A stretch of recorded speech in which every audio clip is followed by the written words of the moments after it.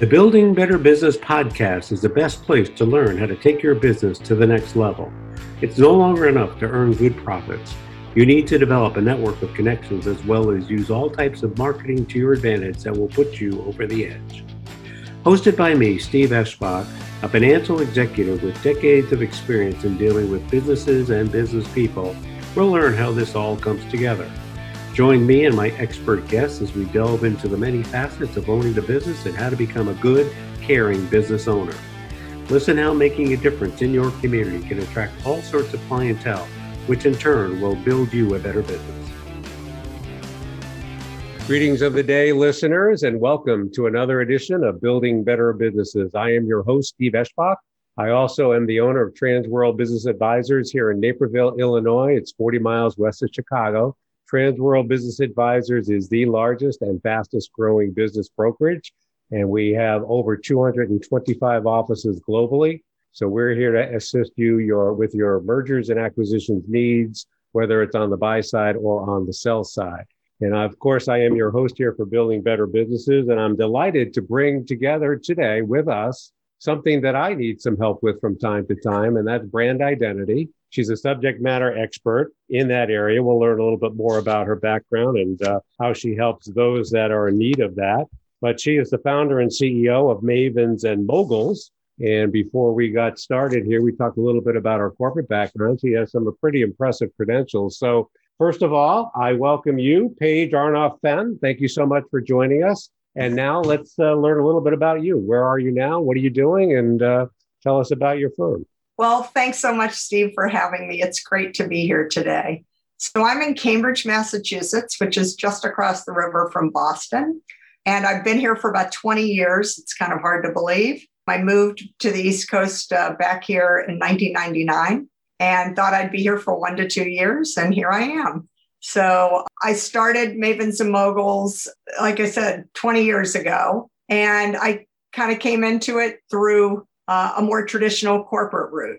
So like you, I started my career post-college. I graduated from Stanford and I joined Morgan Stanley in New York City. It was the 80s. The Wall Street movie had just won the Oscar and I was hooked and decided I wanted to go conquer the world. So I worked for 2 years as a financial analyst on Wall Street and realized pretty early on it was not what I wanted to do. So I applied to get an MBA and went back to school and rebranded myself.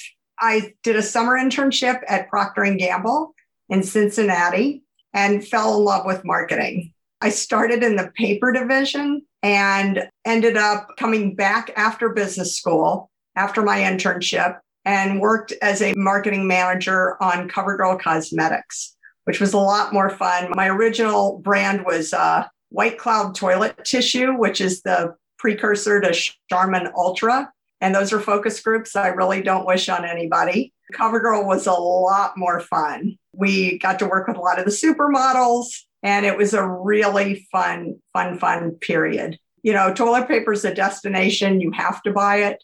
Cosmetics is more of an impulse purchase. So you really learn a lot about what it is to motivate customers and consumers to buy your product. Not something they need, but it's something that they want. Absolutely. So, yeah. So I spent about 3.5 years at Procter & Gamble, and that was great. I really enjoyed learning the basics. P&G is the inventor of brand management. It's like a marketing boot camp. So you really learn the basics of marketing. You do every part of the kind of marketing mix, so you learn everything. Then I left P&G to go run a joint venture for the Olympics for the 96 games in Atlanta.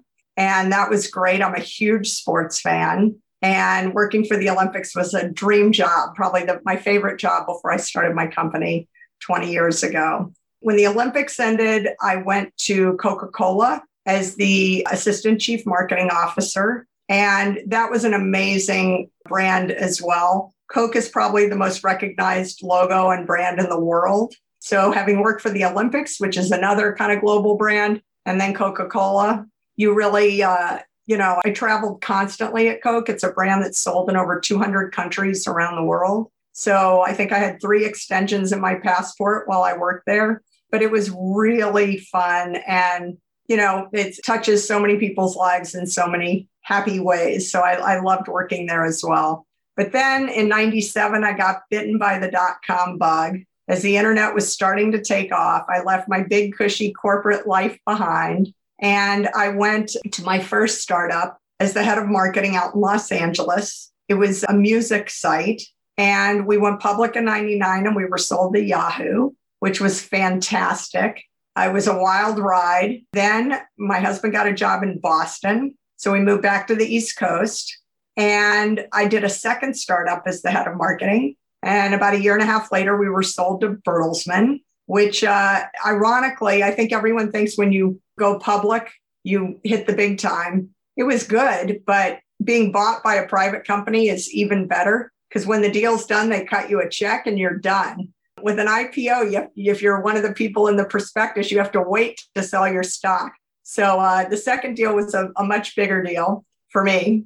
And then I did a third startup as the head of marketing. And that also went public and was sold to a public company. So I call them my 3 base hits. I made a little money 3 times. I'm not Sheryl Sandberg.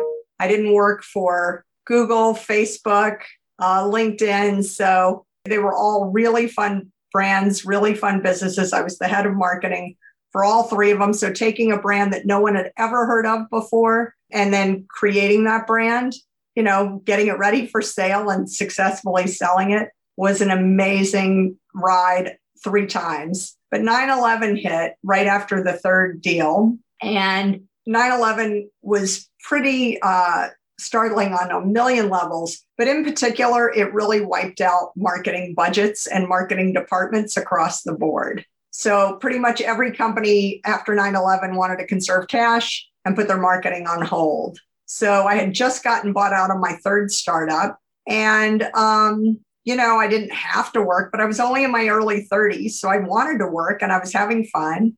And all 3 of the startups I just told you about were all venture-backed startups. So I knew a lot of private equity people, a lot of venture capitalists on both coasts. The first startup had been in California, the other 2 here in Boston. And people were coming out of the woodwork asking me to help. So I knew a lot of people who I had worked with and hired over the years. I had a lot of projects of people that needed help marketing, and nobody had a marketing department anymore. So they said, Paige, you've helped me before. Can you help me again?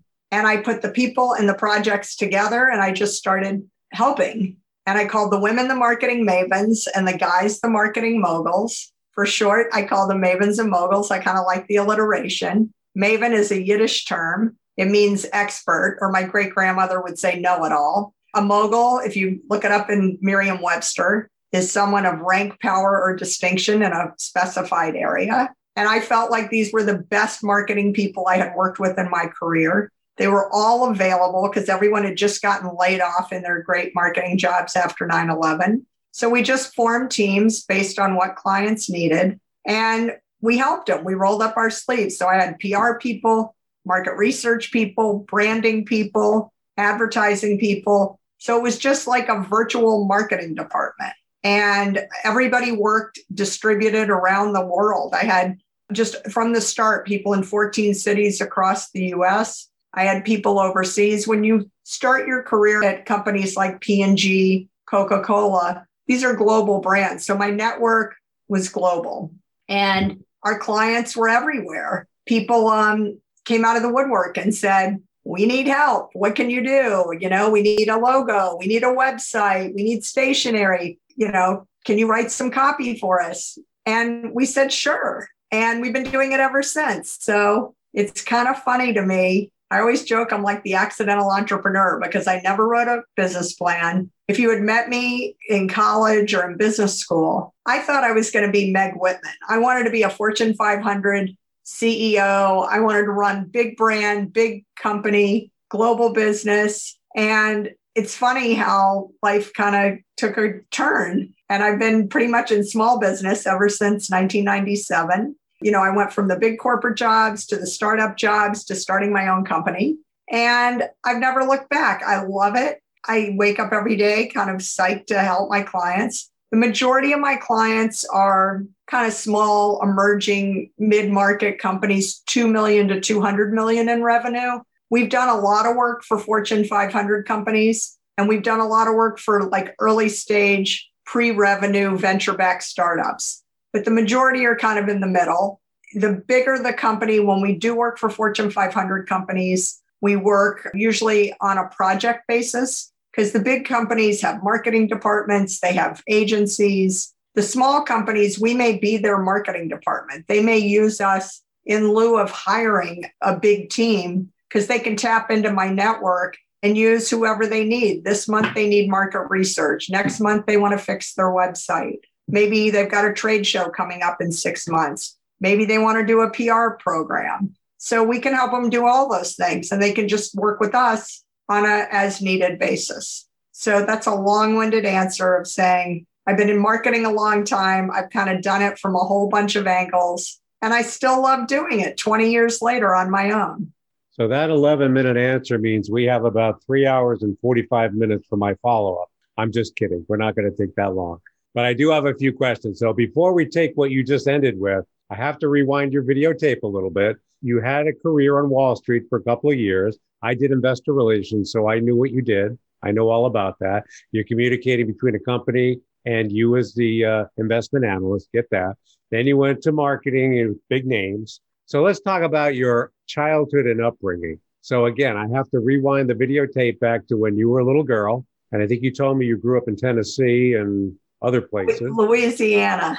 Okay. So tell me about your childhood. What were your interests back then? Did you think that you would be on Wall Street for a short period of time and then helping such a big name as Procter & Gamble and Coca-Cola? What were you thinking about as a young child? And tell me a little bit how your family influenced your upbringing to where you are today.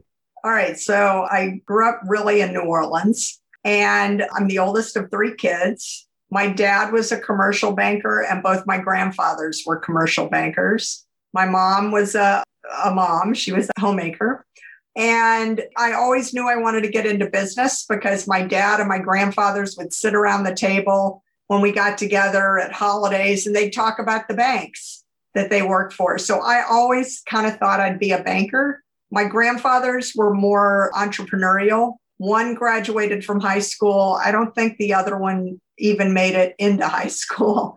They were very entrepreneurial. They were both successful businessmen who both ended up in commercial banking. My dad went to college and he got his MBA at Harvard, which again planted the seed to me, like, on our family vacations, and people would come by the house and they were classmates of his from business school. So in my mind, I had a little Harvard sweatshirt when I was about 2 or 3 years old. And one of my favorite childhood pictures of me is me standing with my arms kind of on my waist, on my hips, wearing my Harvard sweatshirt. And, when people say, like, what do you want to do when you grow up? I never said I want to be a mom or I want to be a nurse. I'd always say, I want to get my MBA at Harvard and go into business because, I just thought that was the coolest thing ever. And when I got to college, I chose being an economics major. My dad had majored in econ.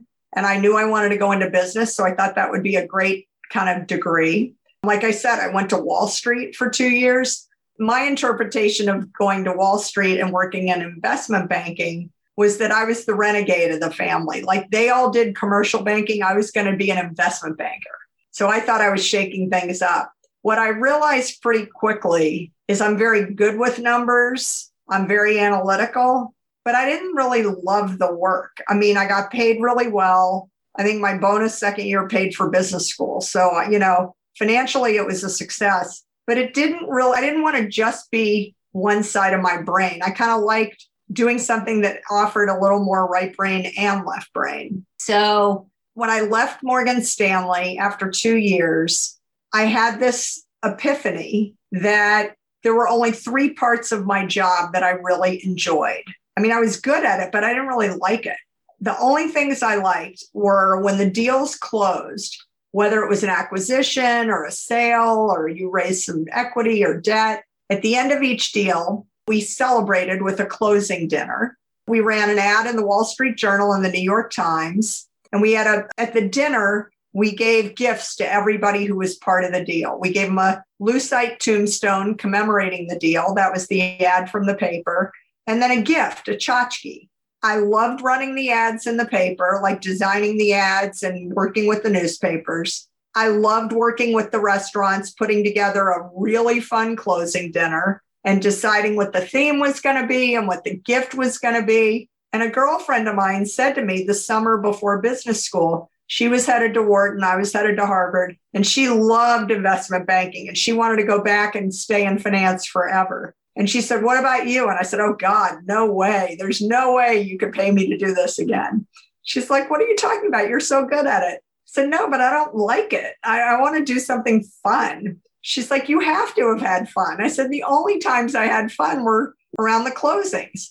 And so I explained to her what I liked. And she said, "Paige, guess what? You're not a finance person. You're a marketing person." I said, "What's marketing?" I had never taken a marketing class. I didn't know what marketing was. She said, "Okay, closing dinners, that's event planning. Tchotchkes, those are promotions. Ads in the newspaper, that's advertising. Those are all marketing things. When you get to business school, you're going to take marketing. That's your thing. You have to do marketing." So I went into business school like very curious, like thinking, I got to figure out what this marketing thing's all about. Because at Stanford, it was a liberal arts college. I didn't take any marketing. I didn't even know what marketing was. So first semester, first year of business school, we had a marketing class and our marketing professor was so hard. We were all completely scared of her. And the big thing at Harvard is they cold call you in class. So of course, I got a cold call one day on a case for marketing, but I really prepared well. And she called me to open the case and I knew I had nailed it. I did a great job opening the case. I got the top score in the marketing class. I was asked to be a tutor for the first year. When I became a second year student, because of my marketing strength, they wanted me to tutor the first year students in marketing. I was elected the president of the marketing club. I'd been the president of the econ club in college, and I was president of the marketing club in grad school. And I got the summer internship at P&G, which is like a great marketing company. P&G is like the mecca of marketing. So basically, I rebranded myself. I went from a finance person going in to a marketing person coming out. And it was great. And it has been a really good career for me. I think my analytical training and the fact that I am so kind of comfortable with numbers has been a huge benefit to me in marketing, because marketing is not just fluffy. I mean, there's a lot of science and art. It's not just making pretty ads. There's a lot of strategy and a lot of data in marketing, especially now online. So I think, again, it really plays to my wanting to balance the left brain and the right brain.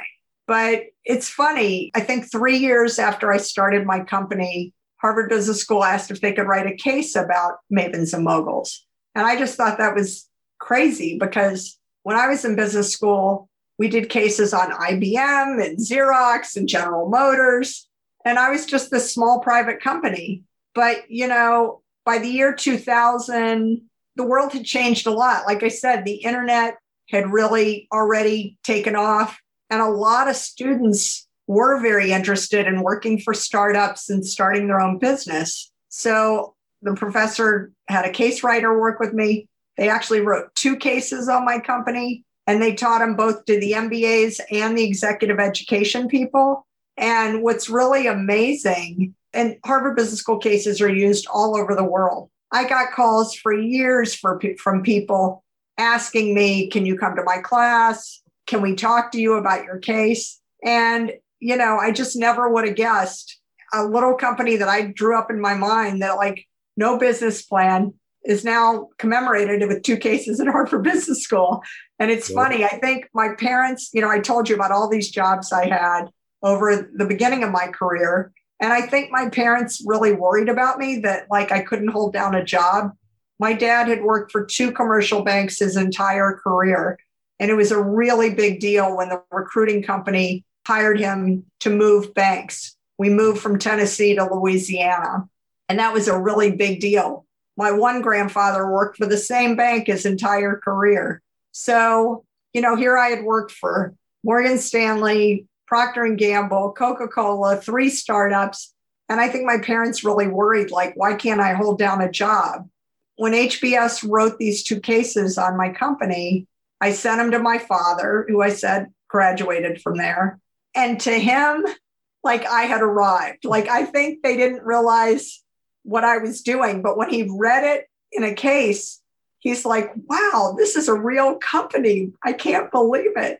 And I joke that like a front page article on the wall in the Wall Street Journal or in the business pages of the New York Times probably wouldn't have carried as much weight with my dad as a Harvard Business School case study. So he died a very happy man that I had arrived. I made it. Well, it's amazing. You know, you talk about your big name corporate experiences, Morgan Stanley, Coca-Cola, Procter and Gamble. I mean, you can't get any more than the top of the ranks there, but I'm sure you took away quite a bit of learning there. So much. Implemented that. So you got to tell me a little bit about what those Harvard Business Reviews focused on for your case study. I will tell you that in college, actually it was grad school, the most impressive article I read out of the Harvard Business Review, the title of the article is Why an MBA is Worthless Until He's Fired from His or Her First Job. The reason why they said that is that if you've never been fired, you've never dealt with adversity. So if you can deal with that adversity and bounce back, then good for you. And you started up 3, you sold 3. So tell me a little bit about the Harvard Business Review of your company and what were they focusing in on? How does it relate to building better businesses? So I'm sure they were talking about you building your business, best practices. Tell me a little bit about what they focused on and what you can share with our audience about, quote, building better businesses. So I think, the backstory about me as a person and my personal strengths, I think, the thing about building great brands is the best brands are authentic brands that really resonate with people and play to the strengths of the kind of personality of that brand. And I think what made, now I look back on my corporate career and I'm almost amazed I was as successful as I was in a corporate environment because I was always the person trying to bend, break, and change the rules. Like at P&G, they invented the concept of brand management. Like every category they compete in, it's Tide detergent, it's Pantene shampoo, Pampers diapers, Charmin, Bounty, Oil of Olay. Like if you look at their brands, they are leaders in every single category, maybe even number 1 and number 2 in a category. Coca-Cola, market leader. It's just, I feel like I was really grounded in learning the basics of great brand marketing. And because these companies train and develop their talent, they invested a lot in me as a marketer. And so I really learned the basics, but I was always so frustrated that I would go into my boss's office and say, like, I know you want to do, a product launch or a new ad. Have you thought about this? Or what about this? Isn't this a great idea? And they'd always say to me, Paige, P&G is not looking for you to reinvent the wheel. We know how to do this. You need to go execute it to excellence. Like that's what we're asking you to do. But I'd always have like a twist or something new, different. And somehow I got my job done and, was successful there. But I think if you talk to any of my bosses from my corporate life, they would all tell you I was a huge pain in the ass to them. Like, I think they would all scratch their head and be like, I mean, she was good, but like, did she have to like overthink everything? Like, why did she always try and come up with these ideas? But I think what I didn't realize is I was really more entrepreneurial in my nature. And I was trying to be more intrapreneurial, maybe in a corporate setting. But that's at least back in that era. Maybe now working at P&G and Coke is more entrepreneurial. But when I was there in the 90s, they just wanted you to kind of do your job. And so when I got to the startups, my first startup in LA, I was young, but I was one of the oldest people at the company. The 2 guys who founded the technology company were younger than me, and I had a lot more business experience than they did. And Internet 1.0, we raised, I think, 30 or $40 million right away. It was before the internet bubble burst the first time. And all the money we raised was for marketing. So all of a sudden, I walk into this job and I'm the grown up and I've got a pot of money. And everyone's looking at me like, okay, Paige, what do we do? And what's weird is when you grow up in a P&G or Coke, I started at the very bottom rung and worked my way up. And they assume there are lots of checks and balances. You have meetings and you have to write memos and you have to have approvals.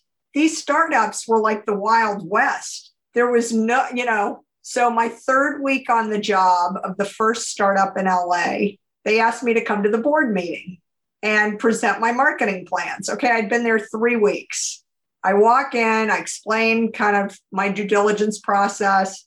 I put up some slides. I'm there to answer questions. And I lay out what I think we'd like to do with all this money. And I look out at the board and there's some really heavy hitters. And they put, like I said, these are people that put tens of millions of dollars into this company. And I'm like, here's what I am recommending, please ask me some questions.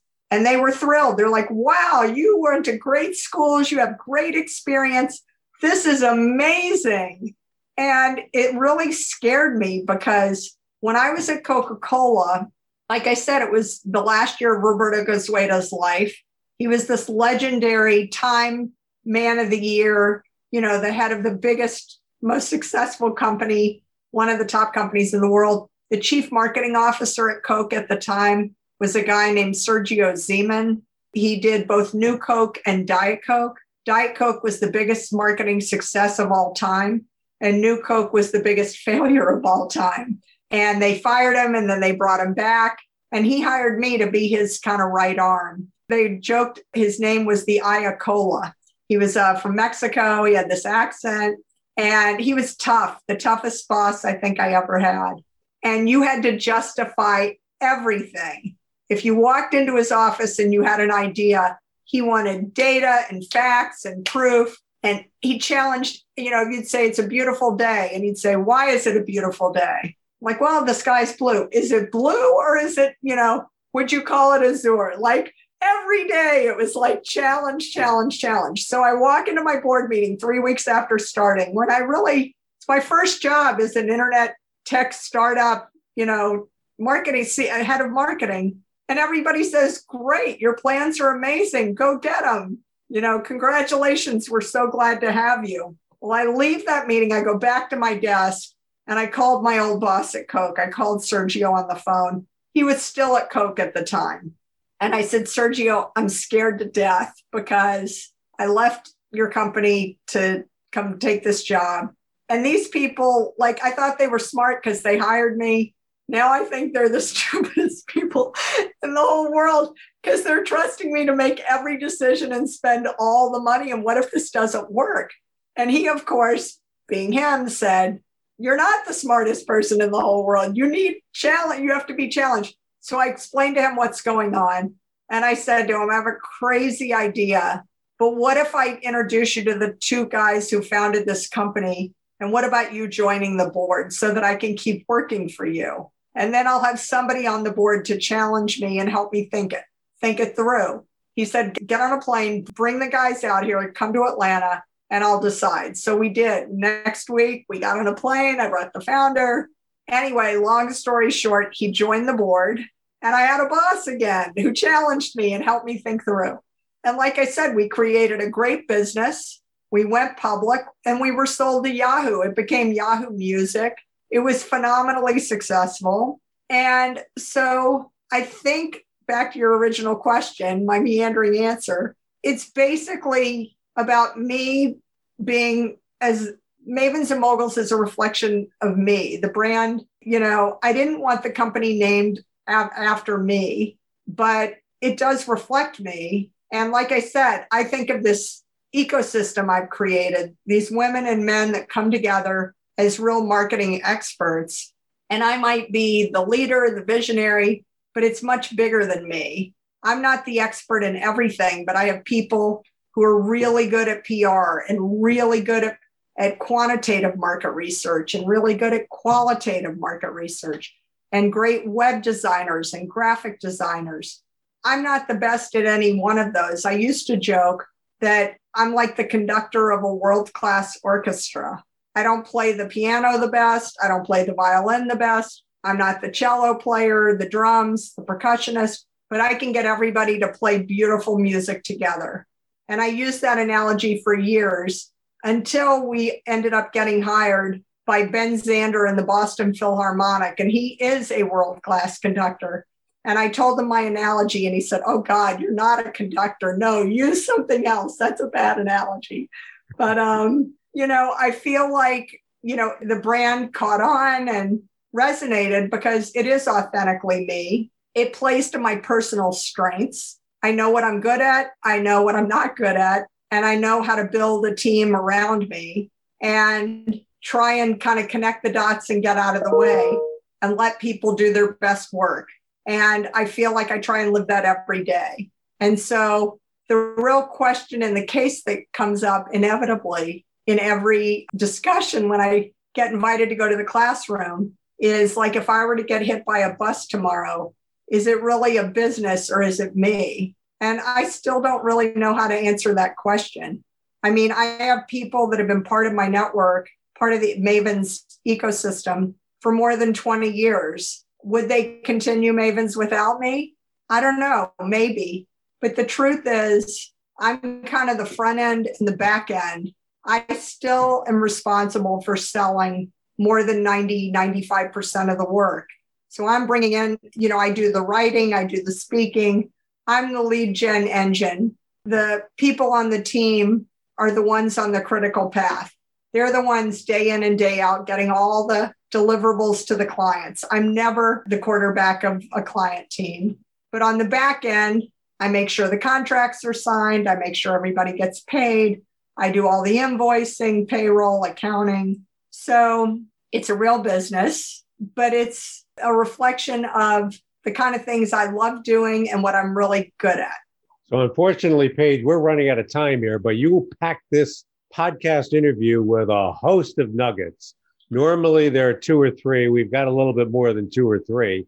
And normally I would ask as my last question, is there anything else you want this audience to know? I think they know everything about you, but I will wrap it up for you in saying that networking is critical. It's not what you know, but who you know, because you build strong teams. You're well connected. For you to get someone from Coca-Cola to be on a board is phenomenal. So you've demonstrated how networking works effectively, how building teams worked effectively, how you defer and give the subject matter expertise to those who know about the subjects that they need to know about.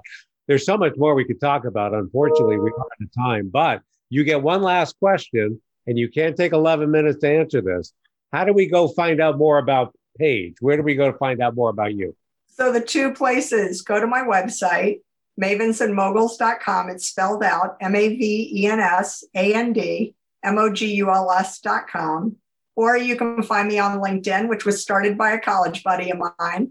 I was one of the early users. Just look me up, Paige Arnoff Fenn. It's LinkedIn, and I think it's all smushed together. Paige, PAIGEARNOFFENN, no hyphen. You can find me. Sounds good. Thanks so much, Paige, for your time, your insights. You've done a lot. You work with big companies, you work with small, and you demonstrated success all the way through. Thanks so much. And audience, thank you for joining us for another edition of Building Better Businesses. Take care.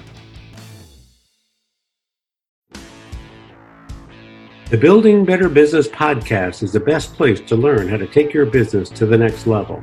It's no longer enough to earn good profits. You need to develop a network of connections as well as use all types of marketing to your advantage that will put you over the edge.